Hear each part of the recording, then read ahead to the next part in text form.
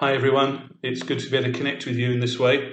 A somewhat unusual way of connecting, but something which we're getting used to in these incredible days. Heather and I are doing well. We're not going out that much and we're not getting to see many people, which is really hard. There are restrictions in place here and have been for many weeks. But sadly, the virus is spreading much faster than what it has done in the past. More people are dying, infection rates are increasing rapidly now. And although there's been restrictions in place, the reality is in this part of the world, people have to work. Someone said that they will either die of the virus because they're continuing to work and be among people, or they will die of starvation.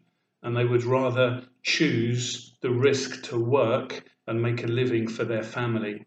And that's the reality in this part of the world for many. But we are doing all right in all of this. We're knowing God, He's helping us, and we're valuing the opportunity to connect with many people through the internet.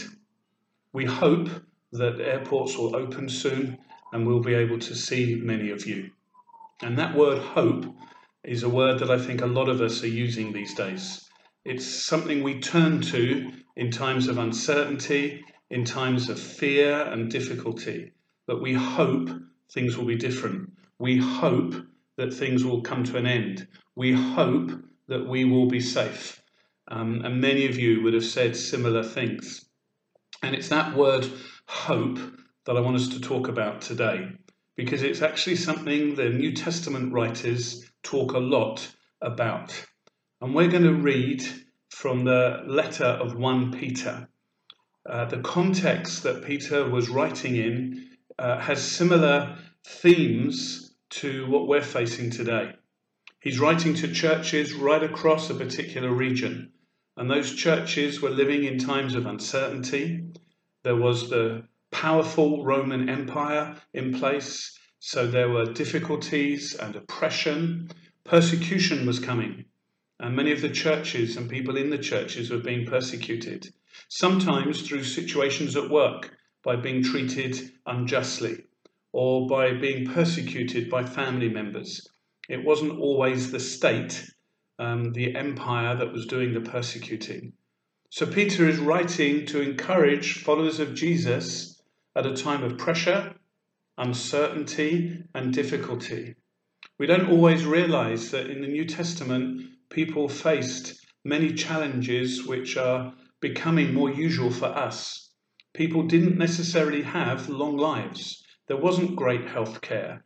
There were plagues and diseases that could just sweep through a community. And so it's this situation that Peter is writing into. And he talks about hope.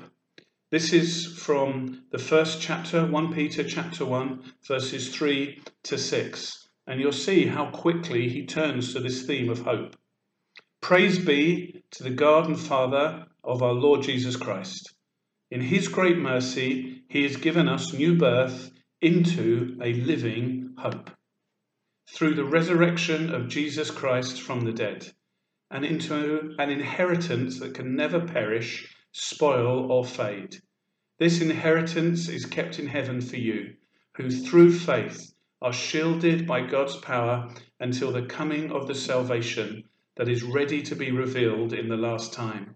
In all this you greatly rejoice, though now for a little while you may have to suffer grief in all kinds of trials.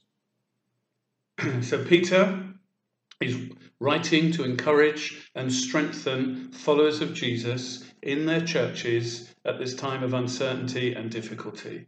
And right away, he says to them, remember your salvation. Praise God for your salvation.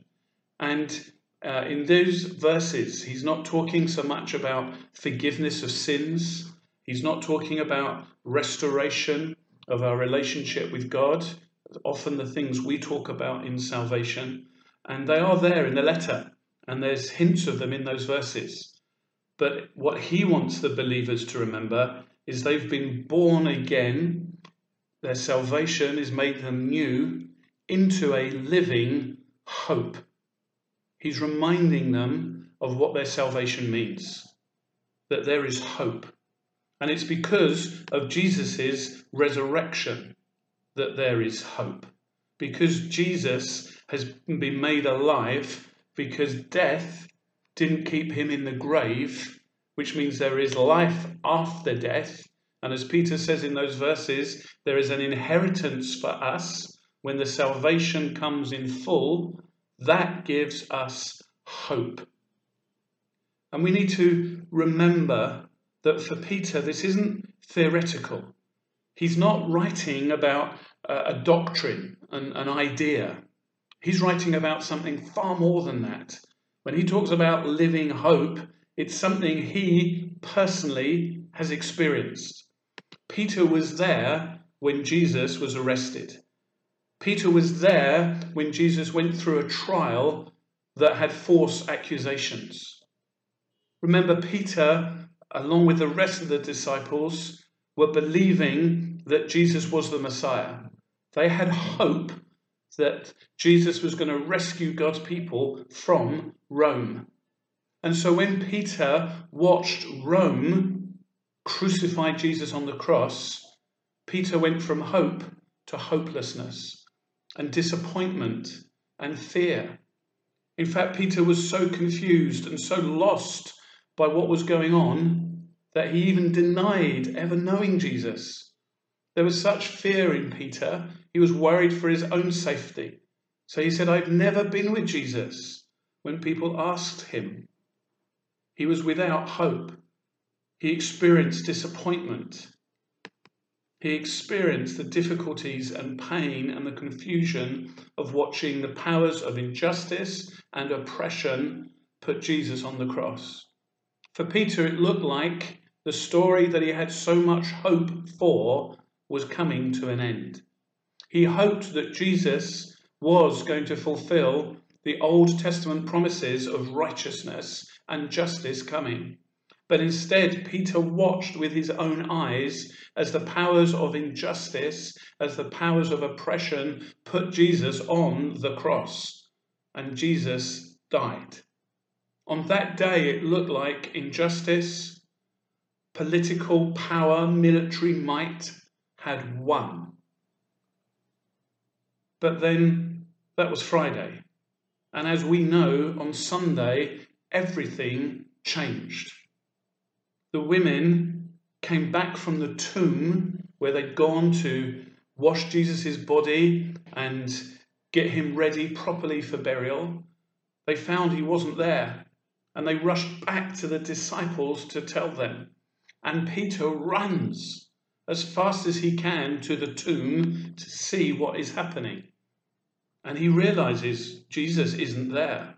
And he goes back and is in the room with the rest of the disciples when Jesus suddenly appears to them all.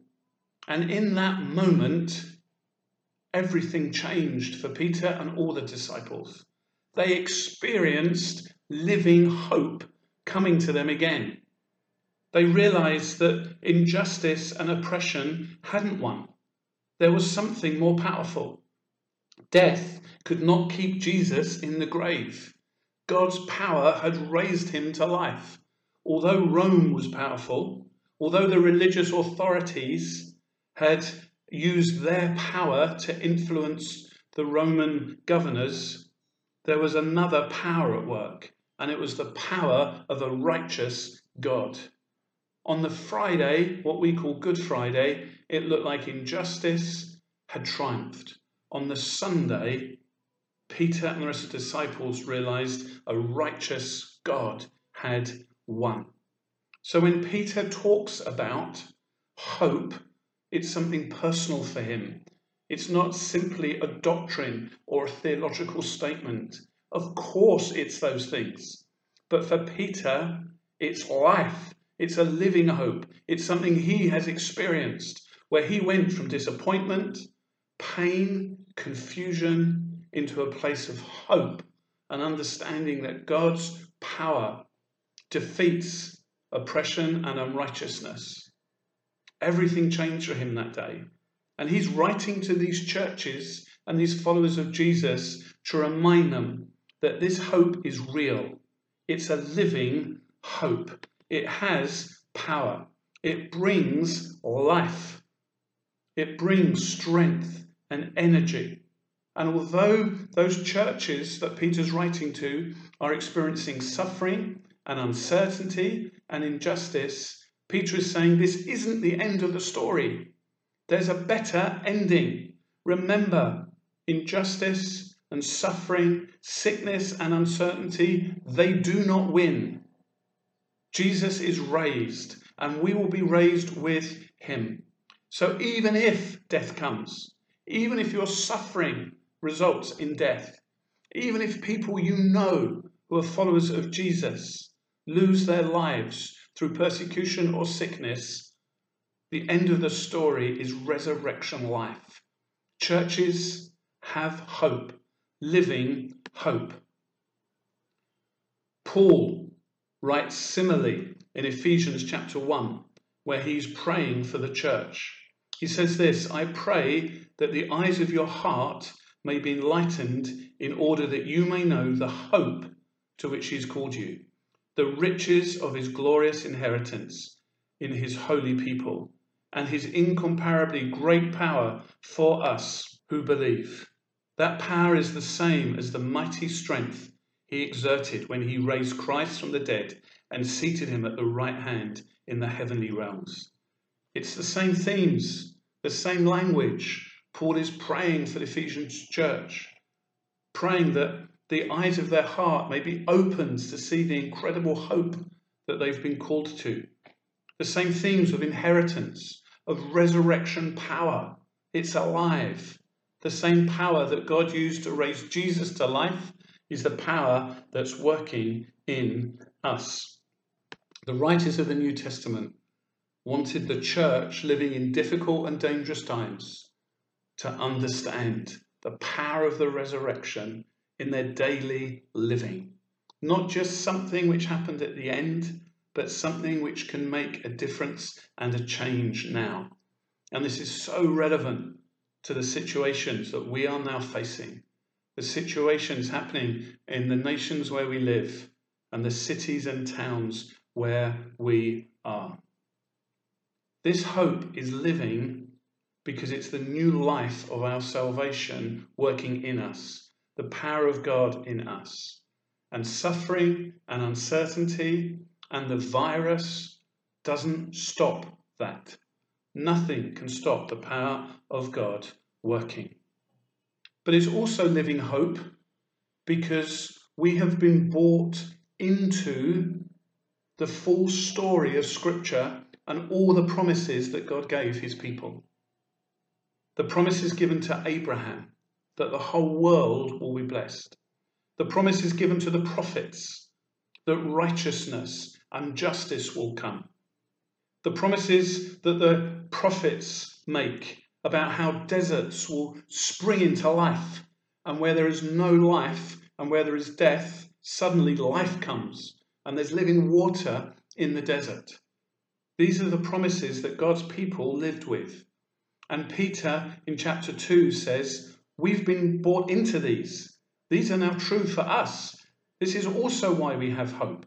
In verses 9 and 10 he says this, "But you are a chosen people, a royal priesthood, a holy nation, God's special possession, that you may declare the praises of him who called you out of darkness into his wonderful light. Once you were not a people, but now you are the people of God. Once you had not received mercy, but now you have received mercy."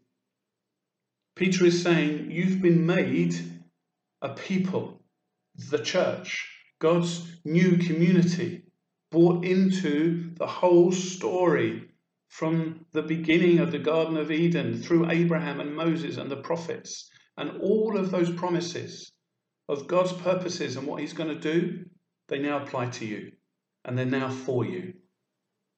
The church is a community of hope. The church is a place where there's living hope, resurrection life flowing in and through the church. That's what we are, and that's what we are to be to our communities around us and places of work and families in the streets where we live. At this time, we can feel overwhelmed, overcome with fear, anxiety, worries for our families, for our future, for our work.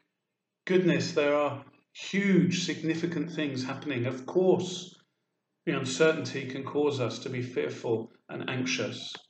And we can want to retreat and just be in a safe place. I'm not talking about social distancing. It's been right to be in a safe place. But I'm talking about in our spirits, in our hearts, thinking that let's just hang on, hoping something will get better or hoping this will change. No, Peter is saying, followers of Jesus, church, you have a living hope in you. So be courageous. Know strength. Know faith. Don't retreat. Don't withdraw. Even though there is suffering, keep going. Keep believing. There's no other letter in the New Testament that talks about suffering and difficulty more than Peter's letter. And yet Peter writes so directly and so powerfully, saying we have living hope. And that hope changes how we live. Again and again, Peter talks about living good lives, acting righteously. You see, this hope isn't only a personal comfort for us. It isn't only something that's to give us strength and to lift our heads and help us. It actually is to result in action. It's not just something spiritual. It changes how we live. Because if we are people of hope, if the church is a community of hope, then that affects what we do for one another and for the lives of the people around us. It results in action. Throughout the letter, Peter is encouraging the believers to keep living righteously, even though they're being treated unrighteously, even though there is a lot to be fearful of. Peter is saying, live righteously. Don't withdraw. In chapter 2, verse 12, he says this, live such good lives among the pagans, that though they accuse you of doing wrong, they may see your good deeds and glorify God on the day he visits us. In other words, our hope causes us to live righteously, and other people see this and will give praise to God. Living hope causes the church to live differently, which starts to make a difference in the communities around us. Peter isn't simply writing a comforting devotional letter. He's writing a call to action. In the middle of suffering and uncertainty, he's saying we have hope. It's alive in us. It's powerful. Now let's display it to the world so people see that there's a different story, that people see that oppression and unrighteousness are not the most powerful thing working in the world. But Jesus has come, and righteousness and power and strength are available. In chapter 3, verse 15, Peter says, but in your hearts revere Christ as Lord. Always be prepared to give an answer to everyone who asks you to give the reason for the hope you have. Peter is saying, you live like this, people will see there's something different. People will want to know, why are you so hopeful? Look what's happening in the world. Look at the news stories. Look at some of the stories of injustice with some police. Look at the news of the virus continuing to spread. Look at some of the political things that are happening because of that. And they see us and say, but you're not giving up. You're not being cynical. You're not being fearful. You have hope. Why is that? This hope causes us to live differently. And this living hope also means that because we're living differently, because there's powerful resurrection life working in us, we are living with an expectation of resurrection life coming to people around us, coming into our communities. This virus has brought much devastation. But now is the time for the church to be full of hope and to believe that we can bring new life where there's been death, new life where there's uncertainty and fear and worry. This resurrection life isn't only about what happens when we die. It's about changing things now. As we live differently, as we live with righteousness and mercy and goodness, it impacts people and communities around us. In chapter 2, verse 15, Peter says it's God's will that by doing good you should silence the ignorant talk of foolish people. Us being good and acting righteously changes how people think and talk. Chapter 3, verse 9, do not repay evil with evil or insult with insult. On the contrary, repay evil with blessing. So where there's evil, bless. Bring righteousness. Bring mercy. Bring goodness. Because to this you were called so that you may inherit a blessing. As the church, full of hope and in the power of God, lives righteously, brings a blessing into communities and families and people around us. So resurrection life can begin to work in those people's lives and in those communities. We're to believe for resurrection happening more and more around us, not just in us or waiting for us when we die, but resurrection life in our cities, in our towns, in our villages. Peter's vision is that in the middle of suffering, in the middle of oppression and uncertainty, the church brings life to the communities and situations around them. Some of the wickedness and injustice is overcome because instead of being pushed down and full of fear, the worshippers of Jesus have hope and don't let the uncertainty determine how they live. That's Peter's vision. Resurrection life has come. The church is a community of hope. Live differently, be a blessing, bring kindness and justice and mercy, and then resurrection life can come where there's been death, where there's hopelessness, where there's disappointment.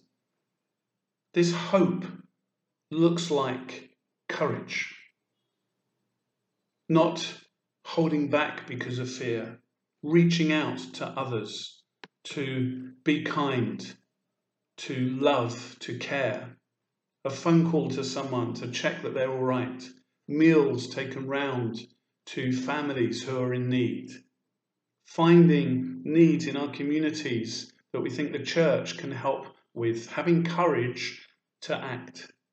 Hope is also sacrifice. Jesus gave himself, and we are to give ourselves, our time, our energy, our money, our talents, sacrificing in order that God's power and life can come. This isn't about our power or our strategies. This is about us making sacrifices, saying, God, in this situation, I'll do this, but can your power come? Please, may your resurrection life come. Living hope looks like small things. Jesus talked a lot about seeds being sown, the kingdom of God being like small things that then grow. Sometimes we can be thinking, if we're going to make a difference, it needs to be something big. It needs to be something the news and the media will pick up on. No, actually, Jesus' way is lots of small things. The church as a community of hope, those followers of Jesus, acts of kindness in different places, that phone call, that food prepared, that helping someone doing their food shopping, the things that we've already done but keep doing, but doing it with that sense of living hope that God's power is going to come. Hope looks like generosity. Generosity in what we give to people, generosity in what we do with the things God has blessed us with. And hope, living hope, looks like perseverance, keeping on going, keeping on loving, keeping on believing, keeping on caring, keeping on helping one another, keeping on encouraging, keeping on serving into our cities, into our towns, into our communities. That's hope. Generosity, sacrifice, love, mercy, small things, and keeping on going, because resurrection will come. Jesus has risen. The end of the story is not death, uncertainty, and darkness. With Jesus, the end of the story is righteousness, light, and life. And we are to live like this. And in the communities around us, and in work and school, and as things begin to open up again, we are to live expecting resurrection power to come. We are a community of living hope. God bless you.